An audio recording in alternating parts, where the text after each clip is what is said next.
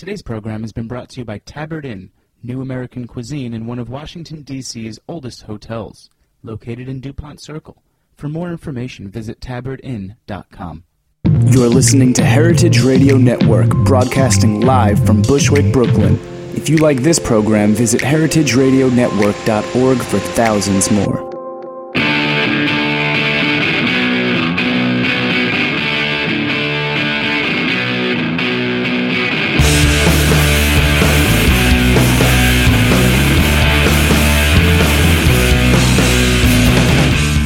Good afternoon and welcome. This is What Doesn't Kill You, Food Industry Insights with me, your host, Katie Kiefer.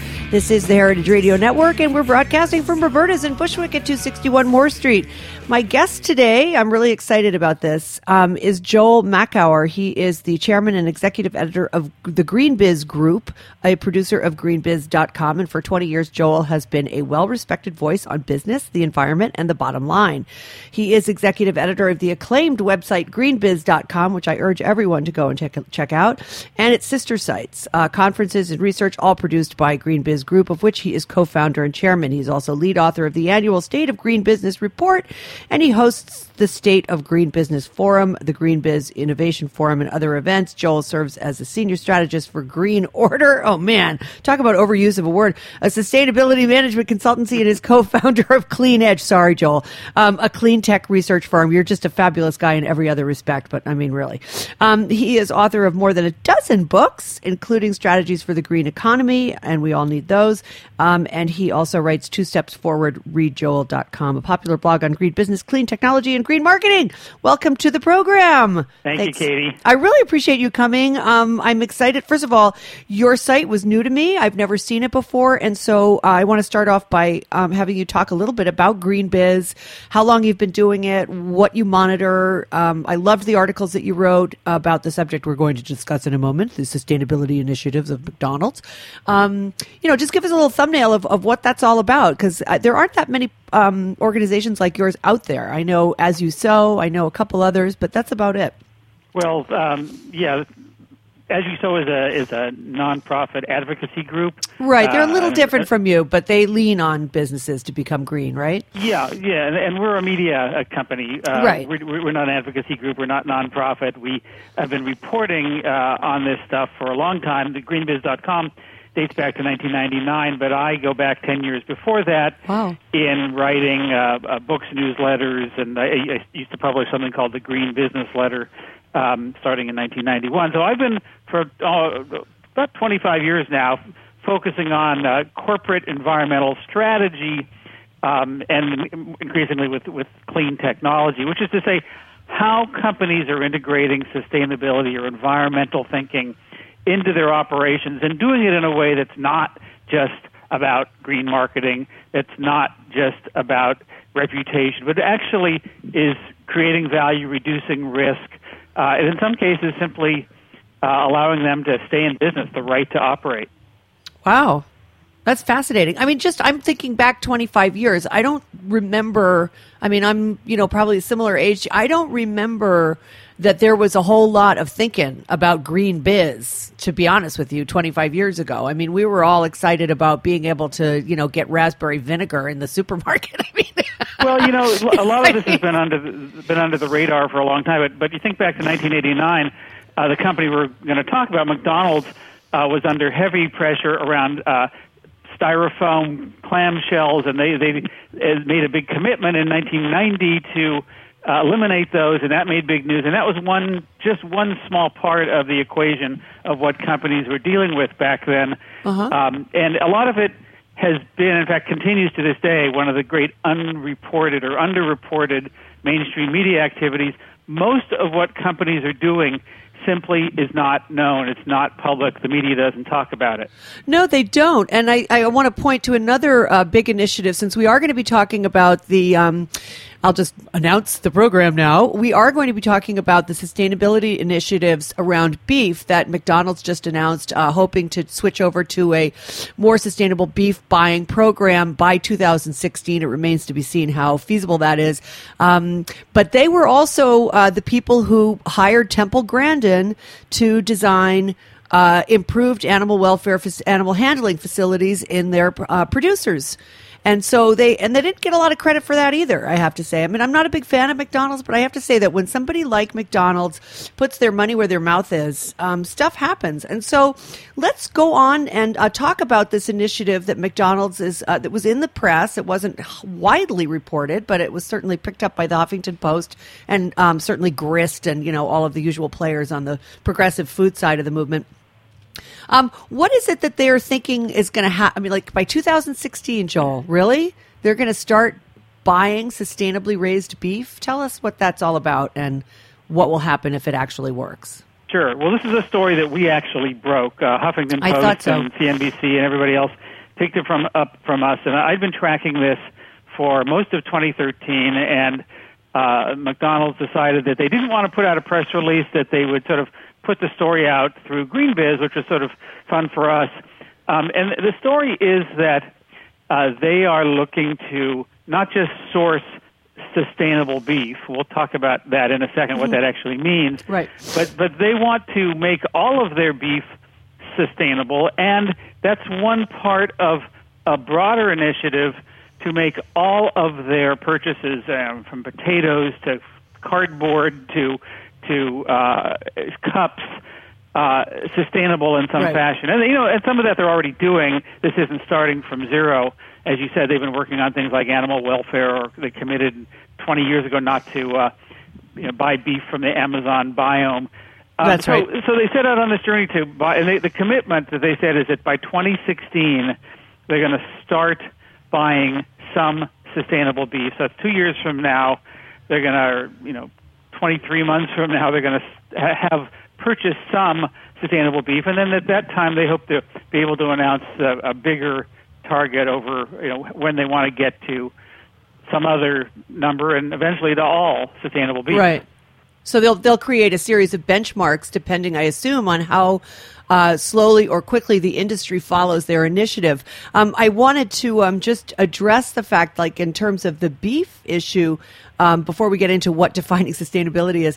But, like last summer, I'm sure you saw this, Chipotle had there was a lot of press around Chipotle because they were unable to find enough sustainable beef to use in their franchise, which is just a mere fraction of McDonald's. And so, I mean, for me, as somebody who really follows the industry closely, this is just an incredible sea change. And it's something I've been predicting and something I've been talking about to the beef industry for a couple of years. Like, you have got to get on board, buddies, or you're going to be pushed out of the way. So let's talk about a little bit about how they're going to define sustainability and then how that's going to play out with producers. What are they doing to, given that they buy beef from so many different sources and they're in every country in the world, how are they going to make those benchmarks, those particular sustainability benchmarks? Who's defining that? Who's involved in that? This is a 3-part series we did, and it was excellent, by the way. Thank you. It gets into a lot of detail about their supply chain. They don't buy beef from ranchers. They buy beef from hundreds of thousands that start at hundreds of thousands of ranchers and feeders and stockhouses and others that eventually get to where they buy beef from, which are from manufacturers of patties, the frozen patties. So they decided very early on that they didn't want to and probably couldn't define sustainable beef. As big as McDonald's is, they only buy between 1.5% and 2% of the beef in any country where they do business. So they're a pretty small player, not able to really move the needle on that. So they in 2010, in November of 2010, they convened, they and Walmart and JBS, one of the large beef suppliers, and Cargill, one of the large suppliers and packers. Suppliers, yeah, exactly. And others convened about 350 people from all over the world that represented the beef value chain or the supply chain to Denver to hold a global roundtable on sustainable beef. And out of that, they formed this organization. Actually, it was called the Global Conference on Sustainable Beef. And out of that formed an organization called the Global Roundtable on Sustainable Beef. I think it's grsbeef.org if you want to look it up. Yeah. And They've set out on this journey to develop standards. Now, they developed the first part of standards, which are called principles and criteria of what it means to be sustainable beef. So they're being distributed to the members for comment. Around February 1st or March 1st, I guess, they're going to go out for public comment. And they hope to finalize these at another meeting of this global conference of sustainable beef in Sao Paulo, Brazil, in August. But even then, there's not going to be a single standard. What they're going to do is hope that each region, Europe, Australia, New Zealand, South America, North America, come up with their own standards, their own organizations to verify and certify, their own schemes for doing this. And so it's not going to be a global standard, and there's reasons for that, which we can get to. Yes, we will get to them, and let's do that right now. I mean, because to me, it seems an almost insurmountable problem. And then when I was taking notes on your excellent articles, I really was very curious about how you offered a couple of scenarios. For example, if they vertically integrated their operations, thus they would raise the cattle and they would send it to slaughter, they would pack it, they would make patties, and that to me is kind of dangerous, because then you get into sort of a monopolization of the cattle industry, which is already pretty monopolized by the four big packers. And I know you know who those people are. It's like Cargill, it's Tyson, it's National Beef, and JBS.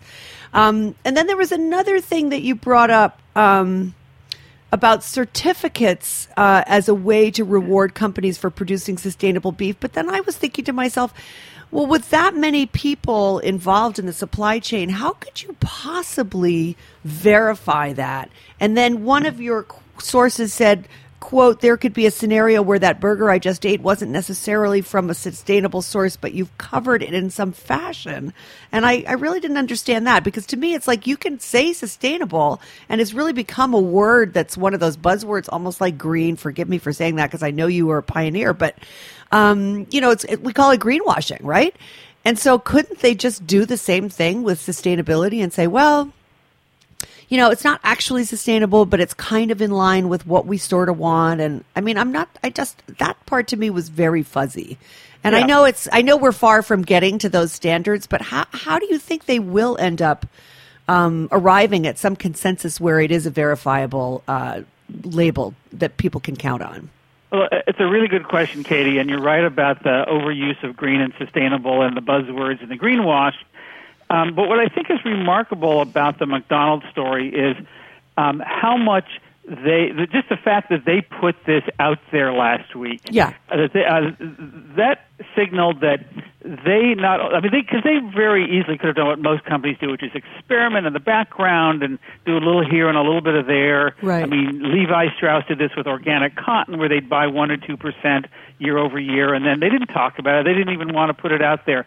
And there's been lots of examples of that. But they put it out there at McDonald's around sustainable beef, and I think they signaled that they want this to be an industry-wide initiative. They want people to watch. They want people to hold them to that. They want people to hold their competitors to that. Right. So I think that's kind of remarkable. Now, as far as those various schemes, first of all, I don't think I suggested at all that there'd be some vertically integrated company. It was somebody that I think it was a quote that I just didn't give it an attribution. I'm sorry, but yeah. Okay, that's okay. And I did talk about sort of an example in sustainable palm oil where, right. You can't always guarantee that particular, gallon or barrel or whatever of palm oil came from a sustainable source. But there are mechanisms, and we see that in carbon trading and other things, where you can someone who is doing that, creating that sustainable product, can get credit for it in the marketplace. The buyer of that can somehow be acknowledged that they're buying this stuff, even though that thing that you just ate, that burger in this particular case, may not be the one. I mean, right now, if you buy renewable energy through your local utility, you're not necessarily, and they're going for wind or solar or hydroelectric or some right. other non-carbon-based electricity source, and you pay for that, whether you pay the same rate or pay extra, it doesn't matter. the electricity that comes to your house to run your television or computer isn't necessarily that green electron. You're paying to have green electrons put into the system, and you're increasing the demand for that, even though the specific electrons you get, there's no way of knowing. And I think that's analogous to what the beef here, that there will be some market mechanisms to buy these things and to get credit for it, even though, again, that burger may not be, specifically come from a sustainable cow. Over time, that will become more and more the norm if this succeeds. Right. But it's going to take time. Oh, but you have to start somewhere, and I think that's what they want to do. Well, I mean, I have to say, like I said, I'm not a huge fan of McDonald's, but I recognize what they are, and I'm just so filled with admiration that their leadership is taking up the cudgels this way. And, of course, we all hope that Burger King and Wendy's and the rest of the, Arby's and all the rest of them follow suit. It would be sort of hard not to, given some of the research that you cited showed that aside from affordability, convenience, etc., two of the most important things on consumers' minds was where their animal is, or where their beef is coming from, or their food is coming from, and whether or not it's, quote, I guess clean would be the word, antibiotic-free, hormone-free. And we're not going to get into that because I know it's not your thing. But actually, what we're going to do, Joel, is take a 30-second sponsor drop now. But people, stay with us with Joel Makower, the publisher of greenbiz.com, et cetera, et cetera. This is a great conversation, Joel. Thanks so much for joining us, and we'll be right back in just a second. The following program has been brought to you by Tabard Inn. Tabard Inn, Washington, D.C.'s quintessential small hotel, is located on a quiet, tree-lined street just 5 blocks from the White House. Vibrant yet unassuming, the Tabard is comprised of 40 sleeping rooms, each unique in character and design. Feast on eclectic American cuisine in their acclaimed restaurant, or enjoy a cocktail and listen to live jazz in one of their cozy Victorian seating areas. Mingle with travelers from around the world who find the Tabard the only place to stay when taking their travels to Washington. For more information, visit tabardinn.com. We're back. This is What Doesn't Kill You, Food Industry Insights, with me, your host, Katie Kiefer. And on the line with me today is Joel Makower, who has written a series of 3 fascinating articles and who broke the story about McDonald's committing to sustainable practices in the coming years, starting 2016. So, Joel, I want to backtrack for just a second, and then we're going to talk about international, sort of other international initiatives that you quoted in your story, you mentioned in your story, Ireland and some other places, and I thought it would be interesting to talk about how this is playing out around the world. But I do want to say one thing about this, and that is being, as I said, an industry follower of the livestock industry in this country. I go to a lot of conferences, and I want to tell you, man, the idea of anyone going sustainable is so far from their minds. So what I wanted to ask you was, when they had the Global Roundtable, did they include National Cattlemen's Beef Association or the American Meat Institute or any of the big trade orgs in those conversations, or will that be after they decide what these guidelines are and then send them out for public comment? Are those the comments that you're hoping to get? NCBA was there for sure. I'm not. I don't have the participant list. As I said, there were 350 participants from around the world, but I know that a number of trade groups were there, and NCBA has been at the table at this from the get-go. And do you have a sense of how they've responded to these ideas? I mean, are they on board? Or because I'm telling you, the idea of phasing antibiotics out, I cannot tell you, fighting tooth and nail for 4 decades on that, and there is just barely any progress. Yeah, I tried to interview NCBA's president for this, and didn't get a response. Now, it was over the holidays, so I don't want to damn him for that. No. The McDonald's people and Cameron Brewitt, who's the Chief Sustainability Officer at JBS USA, and who's the president of the Global Roundtable for Sustainable Beef, said actually that they were surprised that how much the NCBA was coming around, and in fact, the president, forgive me, I don't have his name. It's okay. On the tip of my tongue, was actually sort of saying interesting and positive things about this. That's why I wanted to talk to him to get his reaction. You talked about the fact that you go to conferences and you hear about the industry groups and that sustainability seems the furthest thing from their mind. What was interesting about this gathering in Denver in 2010 and the conversation since is that so many of the people, this was sort of a surprise to the people who organized this, so many of the farmers and cattlemen and others there thought that they already were sustainable because, this is a way of life for them, and it's not just a business.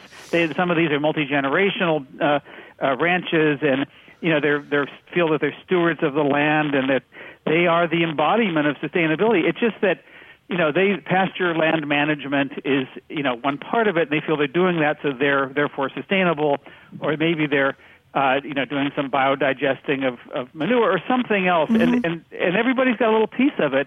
But I think that's one of the challenges: is and the opportunities. How do you take the best of what everybody's doing and find, what is the comprehensive standard? What is the thing that everyone sort of agrees to, or the minimum requirements to be really called sustainable? Well, and also, who's going to pay for it? Because, having a microbe digester, something like that on your 2,000 head cattle ranch, if you have as big a one as that, or if you have a smaller one, those kind of questions, somehow, because I do talk a lot to people who are in the business, and I recognize that they work really hard to do what they're doing, and they work really hard for not a lot of money. There is not a big margin in livestock ag unless you're a very, very big player.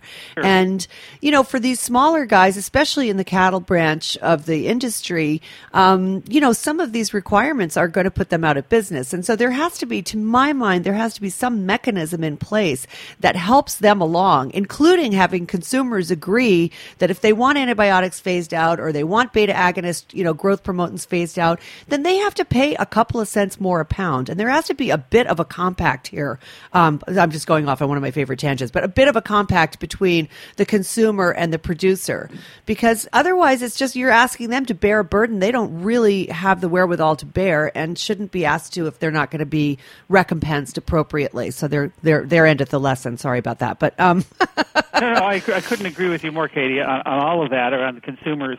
They want what they want, but they don't want to pay for it. That's a whole other show. And I wrote a book in 1989 called The Green Consumer, and I've got lots of rants of my own about that. But excellent. I think to your earlier point about costs and all of that and putting people out of business, one of the things that gives me hope for this initiative, and also a number of the other people I talked to for these stories we did in GreenBiz, is that a lot of these kinds of sustainability initiatives, they get the retailers, or whether it's Walmart or McDonald's, and then they get the NGOs and they get some others together, and then they come up with some standards which they then impose on the supply chain. Yeah, that was a great point in your piece. Yeah, this was a case where they brought from the get-go the ranchers, the 50 head, the 2,000 head, to the table at the beginning of this whole process. Right. And those guys are, not every one of them, but they seem bought into this. They get that this is good for them, it's good for the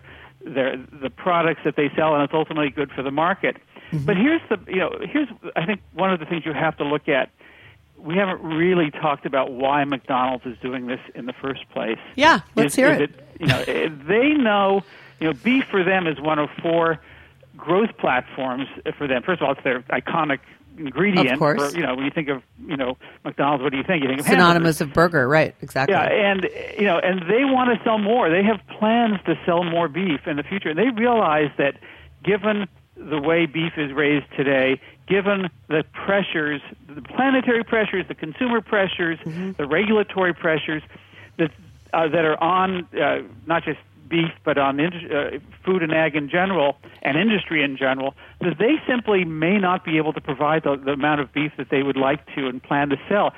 For them, this is about sustainability in the largest sense of the word, which is their ability to be a viable business going forward. Right. So that plus consumer interest, that plus energizing their 34,500 owner-operators, they see this as something they need to do. One more thing, then I'll stop. No, please. It's very interesting.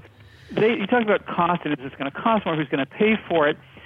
In a lot of cases, the things that need to be done actually save money. It's about efficiency. Right. It's about, biodigester, other things like that are going to cost their investments, and those are, I don't think anyone's going to impose on farmers that they have to, on ranchers, that they have to do these or go out of business. That's where the conversation and the standard, sort of horse trading, if you will, right. Comes into play. But I think that everyone's going into this with their eyes wide open, that this is something that they need to do.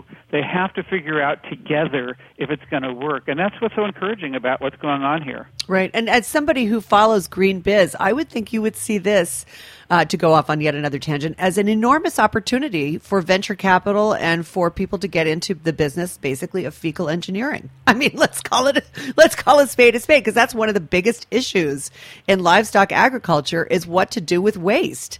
Yeah. And it can no longer be sprayed on fields. There's just too much.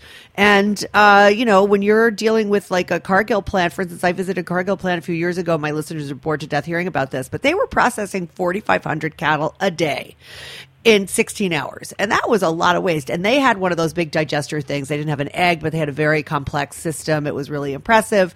But the thing is that I thought to myself, what an opportunity for somebody, who's going into the environmental sciences or something like that to put together some companies that basically deal with this and show people what to do and build the infrastructure or whatever it is that's needed to be done to manage this problem. Yeah, that's one of the exciting parts of this is that it's jobs. So many of these things are opportunities. So many of these things right. are jobs. And it's, people talk about clean tech. 60 Minutes ran a thing a week ago yesterday that said clean tech crash. It was over. And they almost have to retract it because it was so wrong that there is so much going on. And some of this isn't even called, it shouldn't even be called clean tech anymore. It's right. just tech. This is just, what we do every day with our stuff in terms of making things more efficient, making things more traceable, and on and on. Right.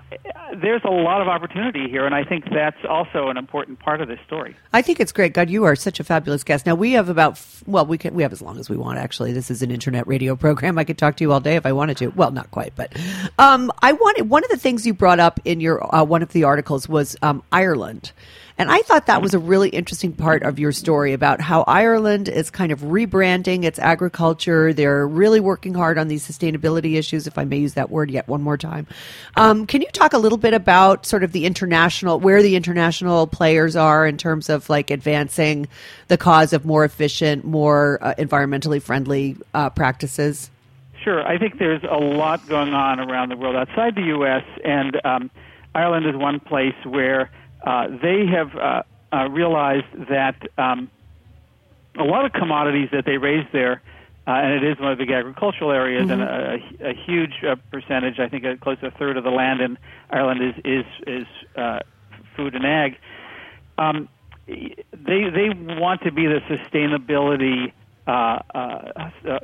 food hub of Europe, certainly. Mm-hmm. And so their food board and others are really moving this forward, and in terms of how they can, they've developed something called the SAI platform on beef, and I know McDonald's invested in one of the companies called Don Meats, which is one of the major beef suppliers, to actually set up a cattle farm so that they could understand what it takes to raise cattle. If this mm-hmm. is the processor that hadn't done that, and out of that to try and really understand sustainable beef and what it takes. But what's interesting is that the Department of Agriculture in Ireland has committed to sustainability for a lot of their products. Bob Langert, the head of sustainability at McDonald's, said, if you talk to the Department of Agriculture for Ireland, they're determined to have sustainable beef be a big part of the production system. And, it may already be sustainable. We don't know because we don't have a standard and haven't been able to validate it yet. But I show a picture of McDonald's CEO visiting farmers in Ireland because they see that as a model. Because Ireland said that by 2016, 100% of food exports from a number of industries will be sustainable. But the other one is Brazil. Right. Brazil, which is on protecting the Amazon and has created rules around that, has really one of the first countrywide roundtables in sustainable beef, and it's become seen as a model for other countries. Mm-hmm. And how do you bring together the partners to transform the way the industry works? And they too have been at the forefront of this. In Europe, each country has its own things, including the United States, about where they're sort of advanced. That's what this global roundtable on sustainable beef that Walmart and McDonald's and others helped form wants to do, which is to bring all of these together and find the best practices and then translate them for each region, because each region is different. Yes, you point out that each region is a microclimate, has different parameters in terms of climate, in terms of forage, in terms of what's growing around there, et cetera. I thought that was a really interesting point about this too. And even in the United States, between Montana and Georgia, right. There's huge differences. It really are microclimates. Yeah, no, it's a very complex initiative, and I guess maybe we should leave it here for now, Joel, but I want you to have a moment to sort of promote greenbiz.com, talk about other stuff you're going to be working on, and point people in the right direction in terms of where they can learn more about the Global Roundtable on Sustainable Beef. So can you do that for us now? Sure. Well, first of all, greenbiz.com, visit the stories we're talking about, and all stories that we publish every day. And those are three, by the way, free. 3-part piece, right? So it's free. It's just come and get it. On January 21st, we're going to be releasing our annual State of Green Business Report, cool. which is a massive undertaking that looks at all of the things that we write about every day and takes the measure saying, is this actually moving the needle on the sustainability issues, or is it just a lot of talk and not a lot of action? And the answer is it's mixed. And so we'll talk about what's going well, what's not going well on climate, energy, water, waste, and other issues. And then all of this comes together at a Green Biz Forum, which is one of our annual events that will be in Phoenix in February 18th to 20th, where we'll be bringing together, we sort of bring that State of Green Business Report to life with a lot of panels and speakers. And we'll have a panel that has McDonald's, JBS, WWF, on the main stage, talking about, digging deeper into this thing that we've been talking about how and why they did what they're doing and where this is all going. So we really try to bring not just the what of sustainable business, but the how and the why, because those are what really make these stories interesting. Absolutely. Well, you've been a fantastic guest. I hope you'll come back again and again. For instance, I'd love to, book you for a month from now when we can talk about your massive report on Green Biz. But this has been terrific. Thank you so much. And again, it's greenbiz.com. Check out these 3 articles about sustainability in McDonald's. They were just such an eye-opener to me. And in the reality of the world is that, we're not going to be able to feed the world on just a few happy cows at Polyface Farm, right? Am I right, Joel? It's going to take a whole industry. Yeah, it is. So thank you so much for joining me. Thanks to my sponsor, Tabard Inn in Washington, and thanks to my engineer, Joe Galarraga. We'll see you next week with another fascinating episode of What Doesn't Kill You, Food Industry Insights. We'll be talking about dietary supplements with Marion Nessel. Thanks so much for listening. See you next week. Bye-bye.